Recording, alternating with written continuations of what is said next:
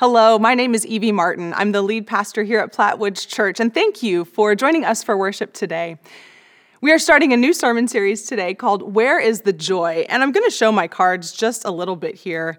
We find joy not by ourselves. We find joy when we are connected with other people. And so in this season, at the beginning of a new year, at the beginning of a new series, we are launching Grow Groups. These are small groups that everyone can be a part of. And I would love to invite you to connect with a Grow Group, to work through some of these thoughts and questions and ideas together in community with other people.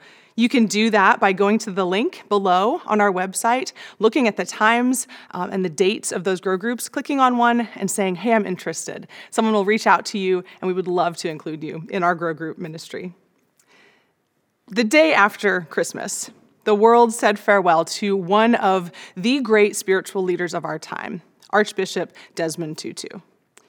He was one of those humans who, when I look at his life, his impact, his legacy, I think how lucky we are just to have walked this planet at the same time in history. Archbishop Tutu was a figurehead and a voice of justice in South Africa's movement out of apartheid.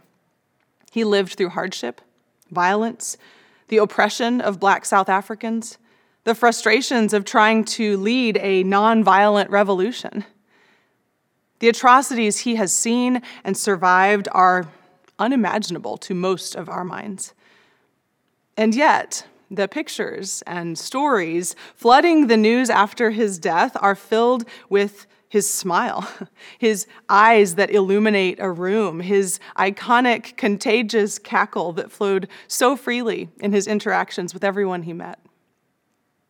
People who encountered him in this life tell consistent stories of Archbishop Tutu as a person who showed up in every moment as joyful, regardless of his circumstances, the experiences he endured, the pain that marked his life. He exuded joy in all things, and the world noticed. Here we are at the bottom of the Christmas and New Year's avalanche. The lights and trees have come down. Well, most of them. Mine hasn't yet. The cookies are all gone. Family has come and gone. Resolutions have been made, and some of them are already broken. And the rat race begins again. Just last Sunday, we were singing Joy to the World. And 2 weeks ago, we were glowing in the angel's proclamation to the shepherds that, behold, I bring you good news of great joy for all people. The coming of Christ, God's love in the flesh, into the muck and mire of humanity is pure joy. It is reason for hope and light. And yet, here, in the second week of January, the time of year with the highest rates of seasonal affective disorder, and the return to schedules and work and patterns that we hoped might magically change with the new year, the lingering, languishing effects of nearly 2 years of COVID, we might find ourselves feeling a lot less joyful than we'd like to admit. The good news is, if that describes you, you're not alone. And over these next few weeks, I hope this sermon series will help us reclaim the joy of Christ, even in the everyday, ordinary January things. In the Gospel of John, Jesus defines his reason for dwelling among us, making his home here with us. He says, I came so that they could have life. Indeed, so that they could live life to the fullest. Other translations use the word abundant, so that they could have abundant life. This verse is a guiding verse for us throughout this series. It's one you could put to memory if you don't already know it. Our pursuit of joy in Christ is because he desires for our lives to be full. Over these next few weeks, we'll ask the same question. Where is the joy? Where is the joy in our daily grind? Where is the joy in our health? In times when we're hurt and in grief? This is not meant to be a Pollyanna pursuit. We're not seeking joy by denying that life is hard, that pain is real, that depression and suffering affect us all. This isn't a fleeting, feel-good solution we're after. Quite the opposite, in fact. We're seeking the joy that Desmond Tutu and others like him have. The joy of Christ that runs deep and then overflows, even in the midst of all that we struggle with in life. This is deeper, more difficult work, I think, but it is the work that makes our lives full in the way that Jesus desires. We have to begin by putting some kind of definition to what it is we mean by joy. What is joy and what is it not? We often think of joy and happiness as the same thing. We even use those words interchangeably. But most psychologists and spiritual leaders will distinguish between the two. They are related, but here are a few important caveats. When we think of happiness, happiness is dependent upon external circumstances, things outside of us or things that are happening to us. Things like money, our possessions might make us happy, or we think they will. Our location, where we are in life, our relationships, other people outside of us, our work. Joy is independent of our circumstances. Doesn't matter what's happening externally. Happiness has to do with pleasure for ourselves, things that make us feel good. Joy has more to do with contentment that includes others. Happiness is an outward expression. It's a feeling. You can see it when people are happy. Joy is more of an inner state. It's always there, regardless of what our outward feelings are. And in that way, we can think of happiness sort of like a river, something that flows out of us that can be seen, but joy then is the reservoir from where that comes. Happiness is a part of joy, but joy encompasses a whole list of other emotions too, things like pleasure, amusement, contentment, excitement, relief, wonder, bliss, elevation, pride when it's on someone else's behalf, gratitude, delight. In the Book of Joy, which is a dialogue between Archbishop Desmond Tutu and His Holiness, the Dalai Lama, I highly recommend this book, by the way, as an accompaniment to this whole series. But in this book, the definition that seems to encompass joy most clearly is this: lasting joy, joy as a way of being, is the shining contentment or the spiritual radiance born from deep well-being and benevolence. The image of the reservoir rings true for me, that deep source within us from which we continue to draw life. That place where, as Christians, we believe the Spirit of God animates and enlivens us, to the point that whatever else is happening around us or to us, we can, at a foundational level in our soul, say, I am well because God is near. I am well because God is near. That sounds pretty profound and honestly maybe even impossible, given how you might be feeling about life today. I certainly don't have that kind of reservoir in my life yet, but many faithful people do. I believe some of you do.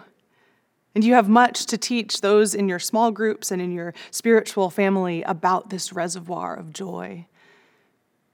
And that really is the hope of this series, that we can develop practices together to move us through our current circumstances, whatever they are, into that deeper place of joy. We won't arrive there in an hour, but I do believe, because we have seen others live lives of joy, that time and intention will bring us along.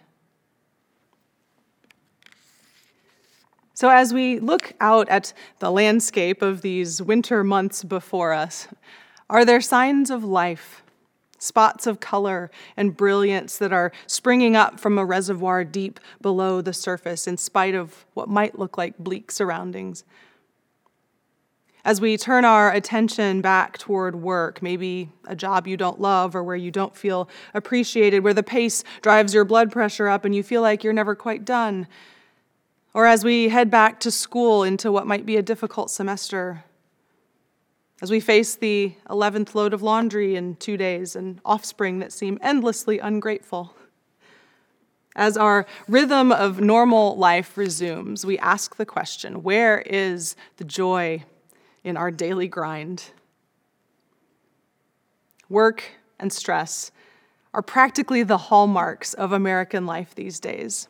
Whether you're being compensated for your work and stress or not, we seem to have normalized being busy with something all the time and living with high levels of stress because we're always running and the work is never done. Where is the joy in the day in and day out of this way of life? Oddly enough, in many ways, COVID called this entire way of life into question for us. We had a brief moment to collectively consider our patterns and our priorities. A lot of people made big changes, reoriented their lives toward what was most important to them. Many of us vowed to do things differently, even after the pandemic had passed. But then here we are, still smack in the middle of it, and I can't tell you how many conversations I've had with people already lamenting how quickly we've fallen back into the old habits of full schedules and relentless work that sometimes feels meaningless. In a ridiculous moment of irony this week, I found myself in this sermon that I'm trying to preach. After 5 days off, recovering from an Advent season and an amazing Christmas Eve marathon, I faced Monday morning with yet another Sunday coming. They are relentless. And my kids didn't have school. So I woke up already overwhelmed at what the day before me held, the pressure of being present for my kids on their last day of holiday break, making it fun, getting outside to play in the snow, plus catching up on the work that always piles up when we take time off, plus shifting gears into this brand new sermon series, which needed a lot of prep work, plus piles of laundry from our trip and the weeks prior. I could tell it was going to be one of those days where I would try to do everything and not do any of it well. The morning was rough. My temper was short with the kids. I couldn't formulate a plan. It was one of those situations where there were so many things that needed to be done. I couldn't do any of them. I was stressed out. And finally, after I had waded through my emails and couldn't in good conscience let the boys have any more screen time, I barked out orders to load up into the car. We had groceries to pick up, which I didn't tell them until we were already at curbside, but I pacified their protests by promising to go play in the snow at the park. I fought back my inner anxiety at how little of this sermon I had begun to outline, and we drove to English Landing Park. I set the boys to work building snow people, and I walked the perimeter of the field listening to the podcast I had queued up for my sermon research. As I listened to Reverend Jackie Lewis and Lisa Sharon Harper talk about finding joy purposefully, I looked across the sunny snowscape to my kids, gleefully rolling balls of snow around and around to build their masterpiece. Their minds free from stress, their happiness glowing in their rosy cheeks and dripping from their soggy mittens. I looked out across the icy flow of the Missouri River and breathed in deeply. I stopped at a giant tree and took off my glove to feel the spongy moss growing on the shady side, and my heart rate slowed. My forehead relaxed. My spirit and my face smiled as the kids' shouts ricocheted off the snow. "Mama, come see." My work was not done. I was way behind on writing. My stress didn't disappear altogether. It would rematerialize quickly. But for an hour, I was able to draw from some deeper well, a place of joy, I think. I was able to see the important things in front of me and recognize that I was well and that God was near, in the laughter, in the moss, in the slush beneath our feet. Somehow, in the daily grind of work and stress, joy emerged, long enough for me to recognize it and grab hold. I wish I could tell you every day turned out like that. Some do, most don't. But I at least believe it is possible to wrangle joy out of the work and the stress and the chaos of our daily lives. And maybe the more little joy stories like this that we share with one another, the more easily we can recognize and claim it in our own lives. The levels of stress that we maintain in our lives are, without a doubt, largely unhealthy. Stress takes its toll on us physically, socially, mentally. We all know by now that we need to actively find ways to reduce stress in our lives. But in the midst of that movement toward stress reduction, we can also fill our reservoir of joy by paying attention to what our stress reveals for us. That might sound strange, but think about it. Stress happens because we care about something. Stress is an indicator of something that matters to us. Now, whether that thing should matter to us or not is a different question. But when we are experiencing stress, we have an opportunity to transform it by stopping to look at it objectively for a moment. I'm feeling stressed about writing this sermon. Why? Because I care about this congregation and what words will help them and what words won't. I am stressed about my kids. Why? Because I care about their experience of childhood. I want it to be fun and safe and fulfilling. I am stressed about the piles of laundry in my house. Why? Because I care about my house not being a disaster and also wearing clean clothes. All of these cares are not equal. Feeling the stress and stepping back to examine it, though, give me the chance to assess what I care about and why. And then I adjust if I so choose. At the very least, the feeling of stress itself can be a moment of joy because we can say, I am lucky to have these things to care about. Maybe your stress is fueled by work. What is it that you care about in your work? And is it what you want to care about? Maybe your stress is rooted in money, wanting more of it or needing more of it. What cares does that reveal for you?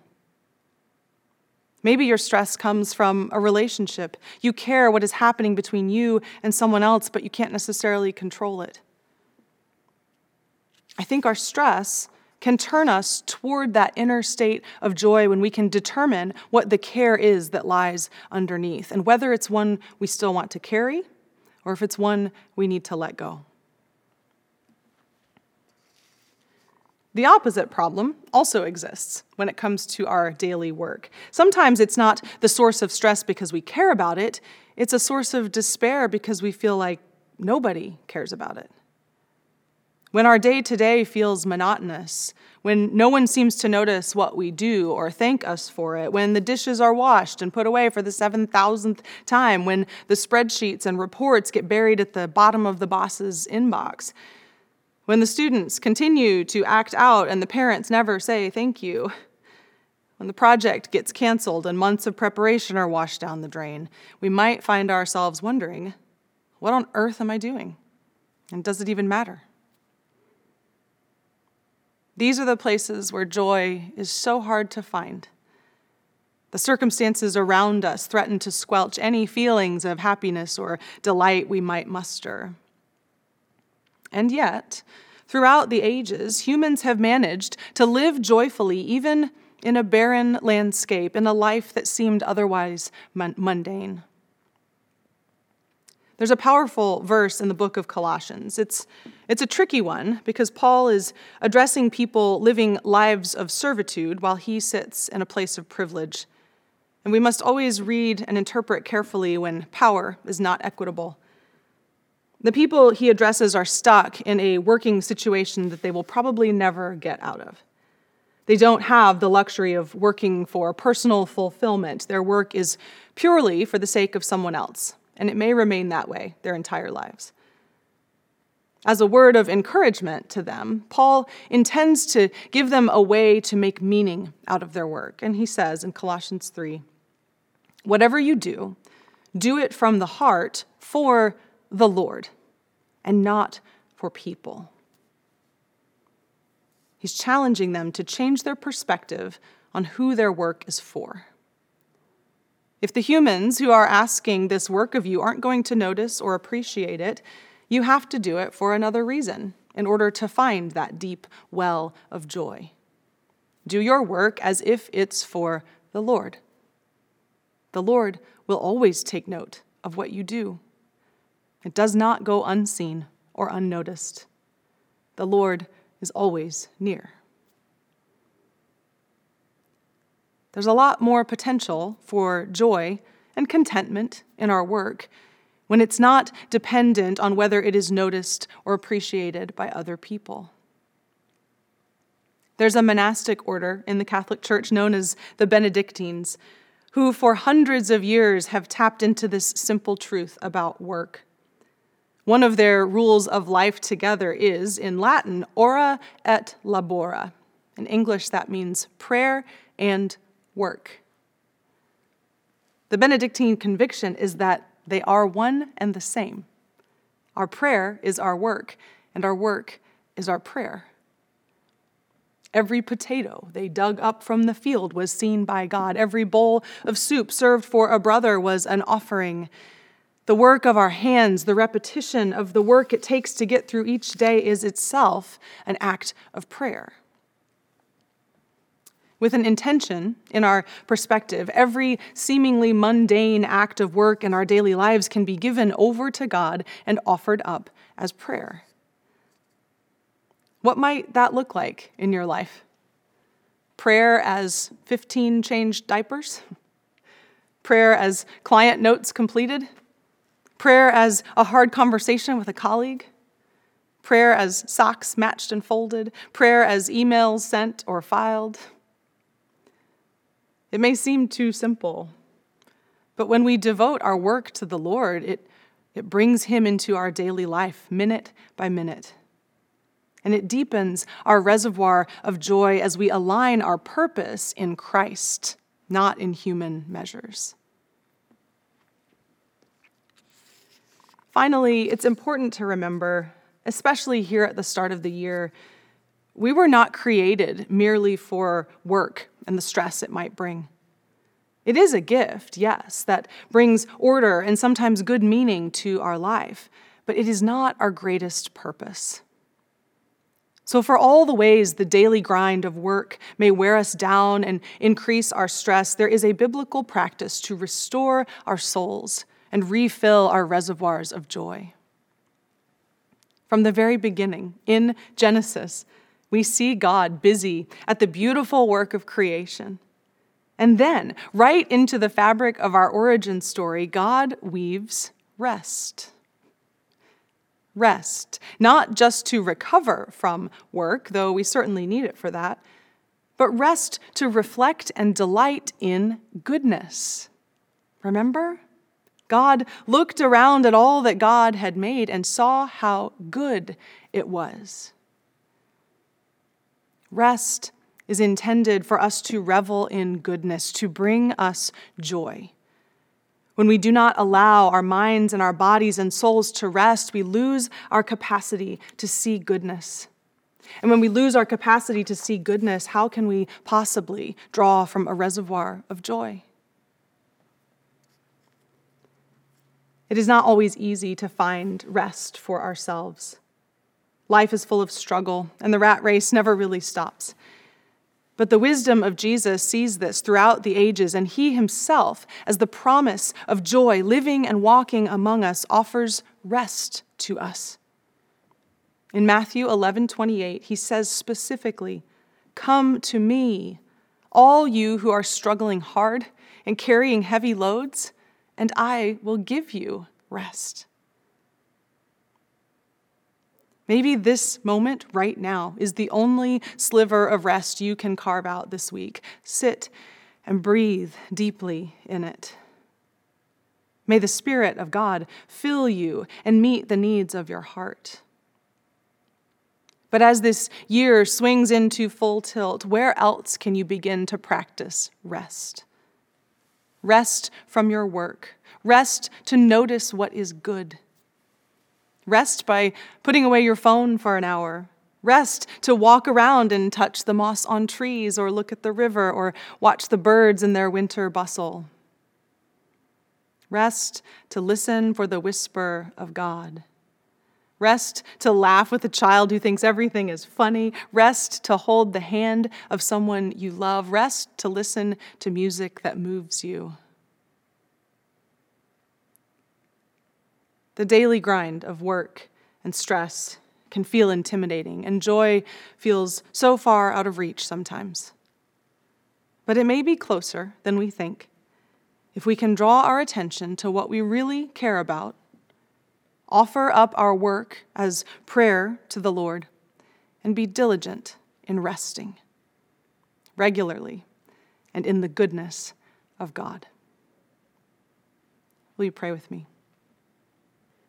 God of abundant life, each one of us here sits in the mix of a different set of circumstances. Some of us are comfortable, some of us are struggling, some of us are deeply joyful, some of us feel close to despair. You know exactly where we are, and your Spirit hovers near. In these days ahead, in the work that fills our lives, in the stress that weighs on our spirits, make your presence palpable to us. Open our hearts as reservoirs to be filled with the assurance that you are near, that we are well, that we are loved by you. When we are weary and carrying loads that are too heavy, give us rest. And in our rest, restore us. May we see your goodness all around, and may we fill up and overflow with the joy that only comes from you. In the name of Jesus Christ, our abundant life. Amen.